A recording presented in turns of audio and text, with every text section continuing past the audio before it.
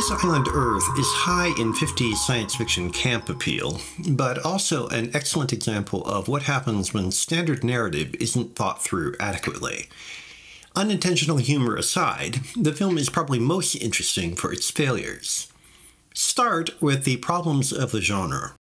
Science fiction has always been criticized for its story and character failings. Both are perhaps inevitable, since the point of the genre is to create a figurative and often literal other world in which the rules of everyday reality are not reliable, and the threat is not unknown but the unknown. The cardboard characters result from that otherworldly attention, since much of the creative energy is focused on making the surrounding environment and ruptures to normal expectation believable. As a consequence, the average science fiction film is burdened with excessive exposition, as the rules of the situation have to be made clear. Every widget must be foregrounded, named, and explained before anyone can use it. Island, for example, has a lengthy first act built around bizarre technologies that arrive out of nowhere, which then have to be assembled before functioning in the plot.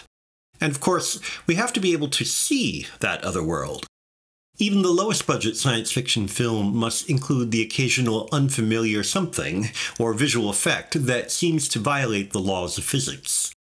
Island's sets, costumes, and intergalactic travel effects deliver that visual display, but are not enough to make the situation compelling without a cohesive story.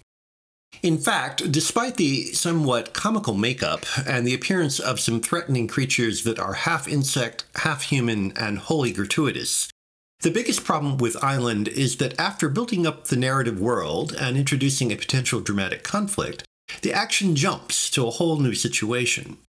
While the main characters suspect something is going on, there is no investigation or discovery, no gradual build-up of suspense as the truth is uncovered. Instead, emphasis suddenly shifts to an interplanetary war that barely involves the human characters, or Earth for that matter. It is as if the second act was excised to speed up production to move from the pedantic technological introduction to a hastily thrown together concluding sequence. Worse, the third act requires even more pseudoscientific exposition to explain what is going on. An obligatory love interest between hotshot engineer Dr. Cal Meacham, Rex Reason, and Dr. Ruth Adams, Faith Demergue, gets thrown in, but it goes nowhere.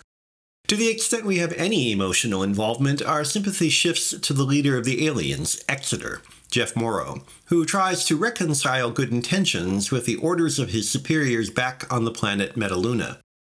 Nothing in the story really works, but Exeter's earnest efforts make us want it to do so for his sake, even as we snicker at some of the loonier bits.